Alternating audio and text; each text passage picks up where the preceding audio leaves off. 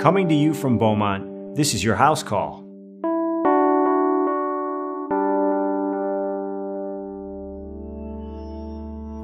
Hi, my name's Dan Prather. I am a father of one, a football coach, and I also work at an automotive shipping and receiving company. I suffer from sleep apnea. I was stopped breathing. I was having over 30 episodes an hour. I didn't know how bad I had sleep apnea until my wife told me I need to get tested because I was keeping her awake, I was stopped breathing, and I was kicking her too much.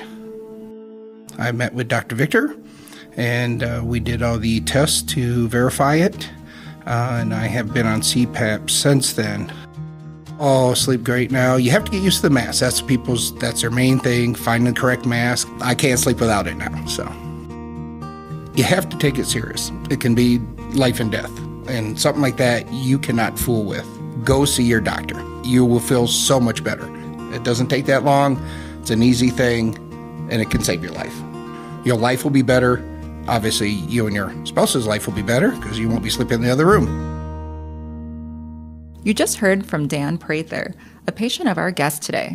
We're going to talk today about the importance of sleep.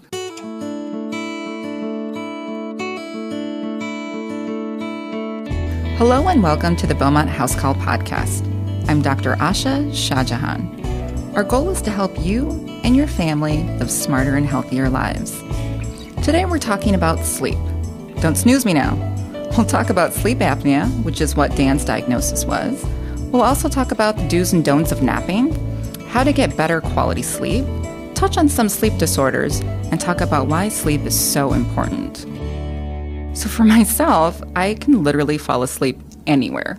Yeah, I was one of those people that took the New York City subway and would fall asleep on random strangers' shoulders. Yep, with my mouth open, drool coming out, the whole thing. There were days, I was a medical student and I was coming back from a late shift and I had a 1-hour train ride because I was coming from Brooklyn to Queens. And anyone who's from there knows I took the good old NRW train ending at Ditmars Avenue. I would surely fall asleep on someone. Also, the first time my dad took me to a movie, I fell asleep. The circus, I was sleeping. The last podcast even, I think I was sharing that I fell asleep behind the wheel. So yeah, I have trouble. I fall asleep everywhere. But I try really hard to stay awake. So I'm one of those people that blare the radio in the car, put down the windows, chew gum, you name it. I've tried it, and maybe you have too. Clearly, my work and stress level is affecting my sleep. We know one good night's rest is all you need to feel good the next day. But when was the last time you had 8 hours of solid, refreshing, uninterrupted sleep? And how much sleep do you really need? You're about to find out. Let me introduce our guest today, Dr. Lyle Victor, who specializes in sleep medicine. He's the director of the Sleep Center at Beaumont Dearborn. Dr. Victor, thank you so much for being here today. Thank you. It's a pleasure to be here. So the topic of sleep is just so desperately needed in society today. Like, we're so busy, people are always on their phones and it's vibrating and pinging and looking at social media. And, even for myself, I've got friends in different time zones and all over the world. And I feel like our sleep is definitely getting affected. How much sleep does the average person actually need? We're probably around 8 hours. Older adults can get along with about 7 hours. But at the turn of the century, before the United States was electrified, people slept about 9 hours a night. So it looks like over the past century, we've been getting less and less sleep.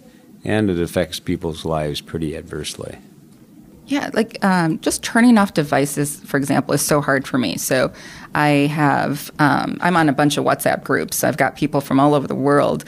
And normally I'd keep my phone off because the alarm will go off anyways, even if it's off. But if I'm on call, I leave my phone on so that I can hear the ringer if it goes off. And what happens more often than not is I'm getting pinged and panged by everyone other than my actual patients. And then I have this interrupted sleep. And then it's just terrible sleep hygiene. And how do I make sleep a priority? And what would you say to our listeners?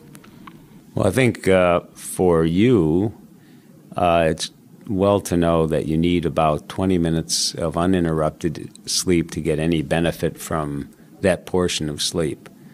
So when you look at a resident's life and they're getting called every 10 minutes, they might as well just stay up all night, because if you're getting interrupted at 10 minutes, you're not getting enough time to actually get any benefit from that sleep. So if you have to get interrupted, try and do it pretty intermittently and get a few hours sleep in between interruptions, which of course you can't do because you're on call and you don't control that. Yeah, we'll talk a little bit about being in the medical profession and sleep. But just to kind of track back a little bit, when we talk about sleep, is it different for men and women?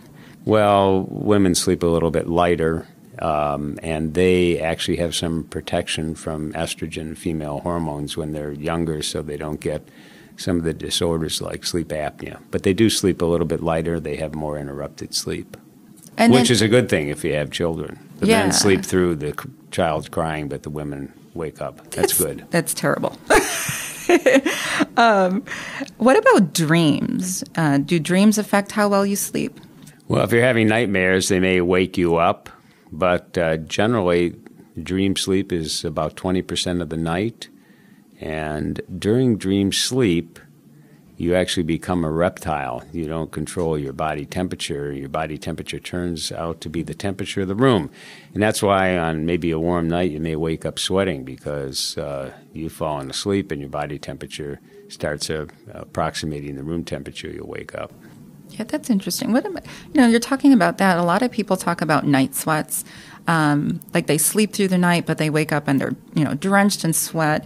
Does that have anything to do with the quality of sleep that they're getting over the night?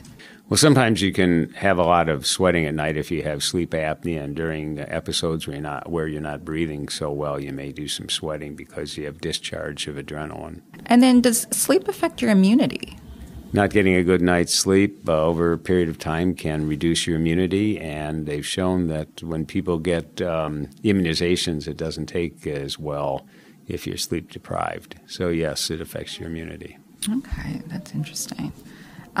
So when I was a resident, we would have this lecture every year, and then when I came over to be a teaching attendant, we had one teaching attendant. His name's Dr. Rodine, and Dr. Rodine, if you're listening, shout out to you.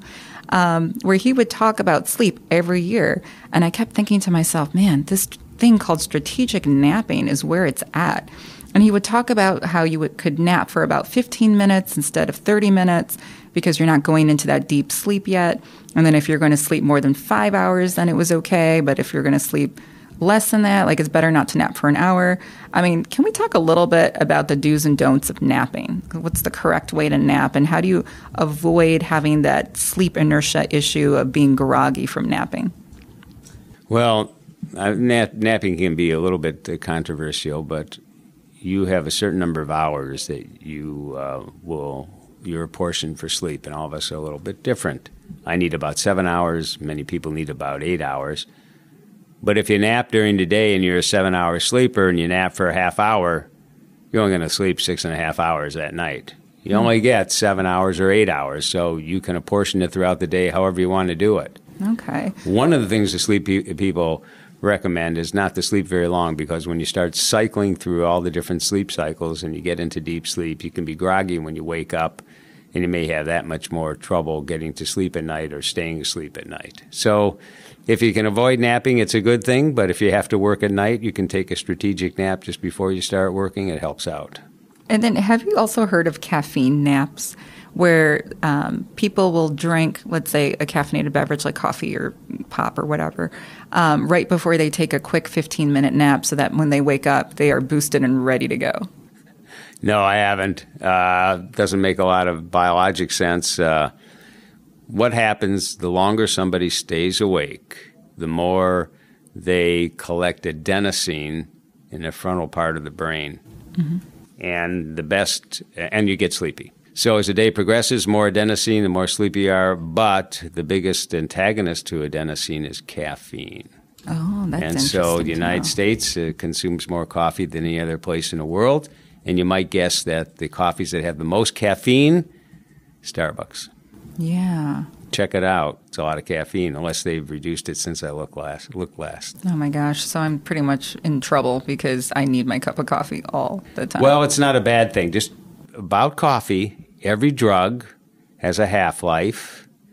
So that's the amount of time it takes to metabolize half of the drug or half the caffeine. And it depends upon your body, but it could be you've metabolized half of it in 2 hours or 1 hour or 6 hours. But they've done studies, and caffeine can stay around for 10, 12, 14 hours, and you still have caffeine when you're trying to go to bed at night, even though you had a cup of coffee in the morning. So everybody is different. Gotcha. Some people can drink the caffeine. Other people, when they get older and they come into the office and they complain they can't fall asleep, and I tell them they can't be drinking caffeine, they get annoyed. Yeah, it's funny. My mom can drink like a full cup of coffee and fall asleep right away without any problem, whereas with me, I am like wired after I have my coffee. Yeah, I don't know. She may be sleepy. Yeah. Let's talk a little bit about stimulants. So since we are talking about caffeine, like things like, energy drinks, and then what about the fact of, so people try caffeine and energy drinks to stay awake, but some people, my patients will tell me that, well, before I go to bed, I have a glass of wine and that helps me sleep. Does that truly help you sleep? Or I was always taught that maybe alcohol prevented sleep or caused early awakening. Well, caffeine is just never good. Alcohol is just never good. It does increase your ability to fall asleep, and then you metabolize it and you wake up and then you're up half the night. So usually alcohol is not helpful. Okay. And then what about sleep aids, things like melatonin, or when do you know if you need something like Ambien or Restoril? And, I remember when I would be rounding in the hospital, like a lot of the older patients would be requesting Benadryl to sleep. And so what are your thoughts about those? Well, that's a long list. Let's go down it. Okay, so melatonin. Available at some of the vitamin outlets. Depends upon the dosing. You don't know what the level of drug is in any of these things that you're buying because it's not FDA approved. But a dose of melatonin between 3 and 8 milligrams, 9 milligrams, about an hour or two before you go to bed may make you more sleepy. And then if you take melatonin at other times, and this gets really complicated, it can change your circadian rhythm. Not necessarily a bad thing, but it's tricky to know exactly when to take it. Like, so, for example, people who do work night shifts, like many nurses, they will come home and it's light outside, and so the people have told me they find melatonin helping them to kind of reset their circadian rhythm so they can actually fall asleep during the day because it's a regular thing for them. So do you find that melatonin is better for people that are sleeping during or trying to sleep during the day, or you don't think that really matters? Well, everybody is different, but generally the people that are working nights, number one, you want to drive home not in daylight. So you don't want the daylight to wake you up. So you put on sunglasses and you stay out of the daylight. No, that's a good idea. And then usually people need a few hours to debrief before they go to bed. After we work for 8 hours, it's 9 hours, and you come home at 5 o'clock, you don't get into bed and go to sleep. And so if you're working at night, you don't get to bed at 7 o'clock in the morning. You may need, they're so-called evenings. You may need 2 or 3 hours in the morning and then go off to bed. In general, people that work nights get about an hour less sleep than the regular population. A lot of people work nights, and then their days off, they go onto a day schedule. So their body rhythms are off just a little bit. And everybody is different in their tolerance to that. So I knew when I went to medical school, I wasn't going to be an obstetrician. I didn't like working at nights. Yeah, getting I didn't like getting wakened up. So I found a perfect specialty. Okay. What sleep? The patient's sleep, and so do I. I love it. What about sleep aids like Ambien or Restoril? Ambien, benzodiazepine, it's a newer one. It helps you fall asleep. It'll keep you asleep, and some people get sleepy the next day. And in general, I don't recommend it, and most people don't recommend it for long-term use. Better to try and stay away from drugs that actually put you to sleep or keep you asleep unless you have a compelling reason for it. You're just better off trying to get up at a regular time and go to bed at a regular time. And are some of these sleep aids addicting, so that there's that kind of fear of if you start using it, you're going to feel like you need to use it all the time? Well, people do develop a tolerance to it, and they can go through withdrawal. And so some people, addicting is a pretty harsh word, but they do get used to it, and then they can't fall asleep without it. And then they stop it, and they have some rebound insomnia, and they go through 3 days or 4 days of withdrawal, and they feel finally better. But so it's tough to be taking these medications. So I have a very large sleep practice. I have almost nobody on sleeping pills. I just don't do it. I try to do it almost any other way that we possibly can. And for the most part, you can get people to get up at a regular time, go to bed at a regular time, and figure out how much sleep they need. And most people end up not having to use them. Right, and not having to take the Benadryl then, right? Oh, the Benadryl is probably the worst of that group. The problem is that you get residual sleepiness during the day, and they've done studies in older people, and they have more falls. So Benadryl is not a good one. Okay. And then what about sleep disorders? So, there's the one thing of just not getting enough sleep because, you're too busy or whatever it is.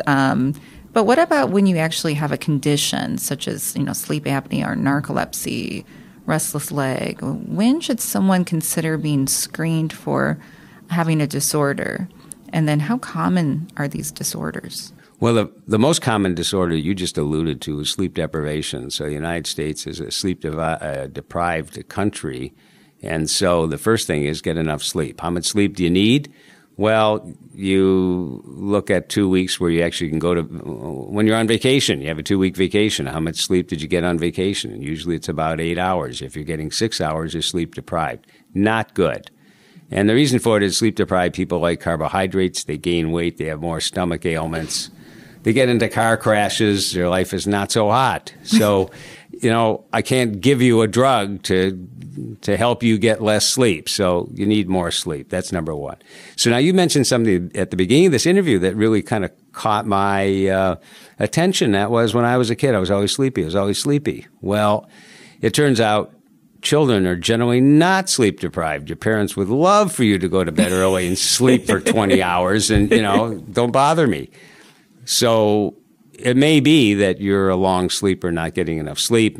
People with narcolepsy, typically when they're narcoleptic, they're sleepy as a child. And so, it may be a sign of having some kind of sleep disorder, such as idiopathic hypersomnia, where you're just somebody that's always going to be sleepy and always going to be tired. And when we study in the sleep laboratory, we see you're sleepy, but we don't see narcolepsy. And we say, yeah, you're sleepy. Yeah, real science there. Sleepy. Okay. What about... So now when do you know you have a sleep disorder? So if you're sleepy all the time and you're getting enough sleep, so you may have a sleep disorder. And the most common one that we treat is sleep apnea. And that is mostly people that are snoring and they're fatigued. And that's very common. We have an overweight population. You gain some weight, the tongue gets a little bit too big. It kind of flops around in the posterior part of the throat. When you're sleeping, it oscillates a little bit. You snore. Maybe you don't breathe quite as well. It wakes you up. So you're doing that. You're snoring, waking up all night long, and you don't feel so hot the next day. And sleep apnea is relatively easy to treat, right? I know a lot of patients that are like, oh, don't test me for that. I don't want to end up wearing a big mask and all of that. Well, I love the way you put it. It's very easy for me to treat it. I don't have to wear the mask. But the best treatment is the treatment that almost nobody does, which is lose weight, and then the tongue is half fat. You lose some weight, the tongue gets smaller, you get more room back there. Mm-hmm. And then, I do, talk to the medical residents all the time about Poiseuille's law. And Poiseuille's law is, you can strike this. No, I want to hear the law. The flow in the tube is directly proportional to the fourth power of the radius and inversely proportional to the viscosity of the fluid. So that's the only physics that I use in medicine. Okay. But translate that to normal. It translates is that the flow in the tube is proportional to the fourth power of the radius. It's not linear. Whereas if the tongue got bigger and you don't reduce the flow or increase the flow based on the direct size of the lung, it increases exponentially. So now I feel like I need to look in the mirror and see if I have a fat tongue. Well, the takeaway is you don't have to lose very much weight if you're overweight to increase the flow in the back of your throat dramatically. It's the fourth power of the radius. Okay. And so that's why I do that with the residents, so they know. And then, so if you were talking about losing weight, what about just general exercise? Like, I feel like if I exercise, I sleep very well the next day. But sometimes if I work a late shift and I'm coming home, I'm exercising like 9 o'clock at night and it's kind of close to bedtime. And then I don't feel as sleepy, quote unquote. Well, those are two good points. Number one, exercise helps because the more you exercise, the more deep sleep you'll get that night. And so, yes, it helps to sleep better by exercising during the day. However, if you exercise too close to sleep time, you have all that adrenaline you've built up and you may be hyper and not be able to fall asleep. But certainly exercise during the day, several hours before you're going to go to sleep, will increase deep sleep. It's a good thing.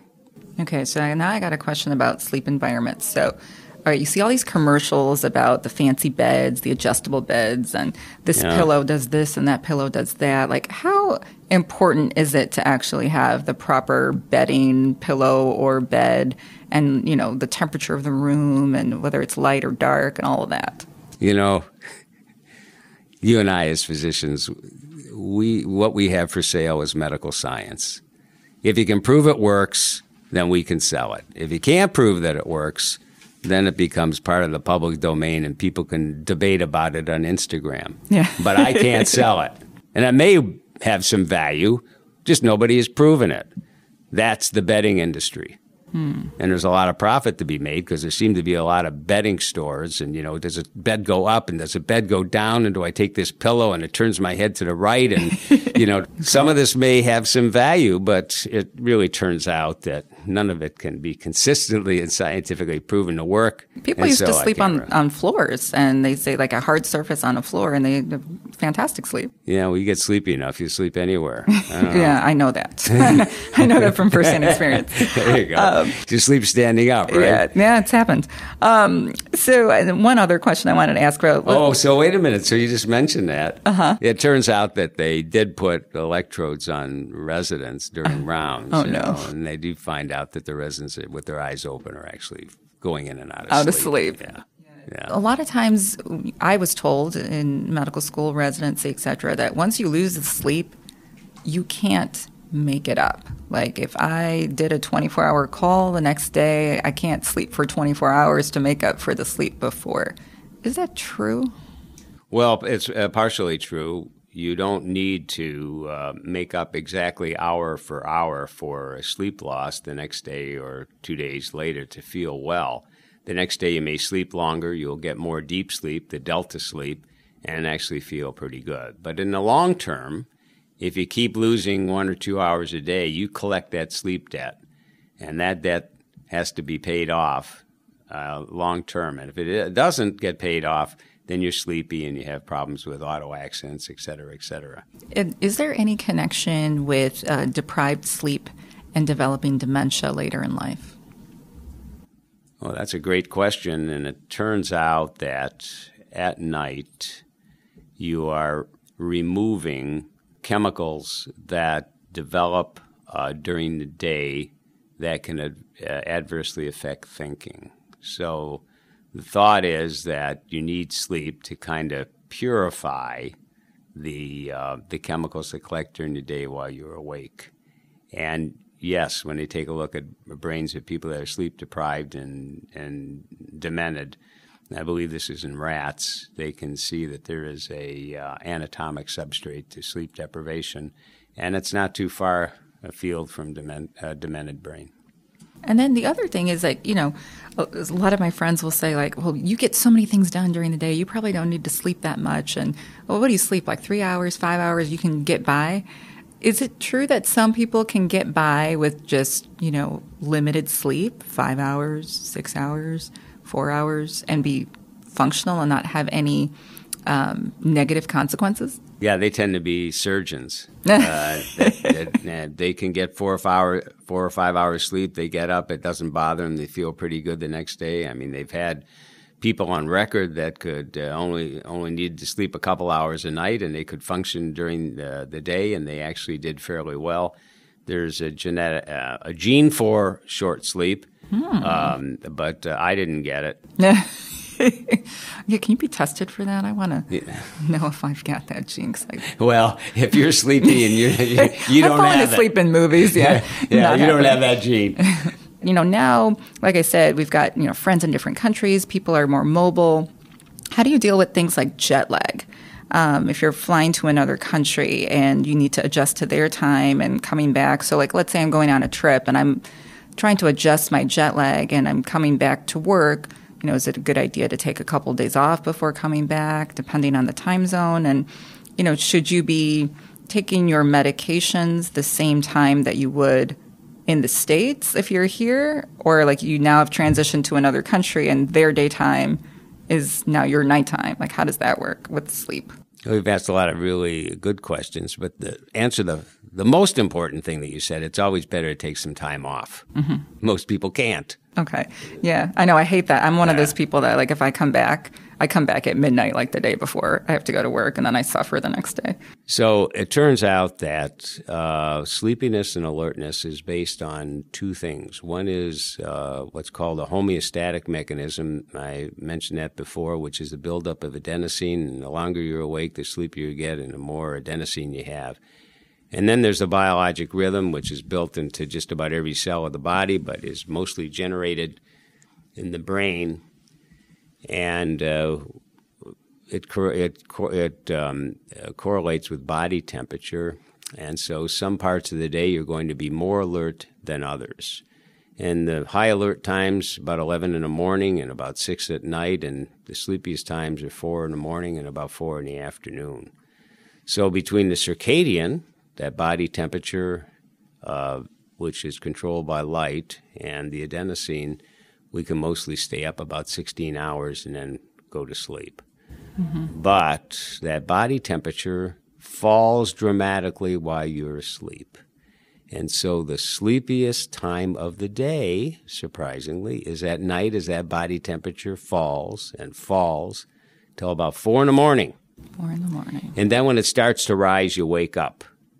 And you're not going to fall asleep at 11 o'clock in the morning because your body temperature is rising, but it tapers off a little bit about 2 o'clock in the afternoon, and we take a coffee break. In South America, they take a siesta, and then the body temperature starts rising again until just before you go to sleep, and then it starts falling. So that body temperature controls a lot. Well, your body temperature, when you go to London from Detroit, hasn't had time to change. So you get to London, and it turns out that it may be 9 o'clock in the morning there.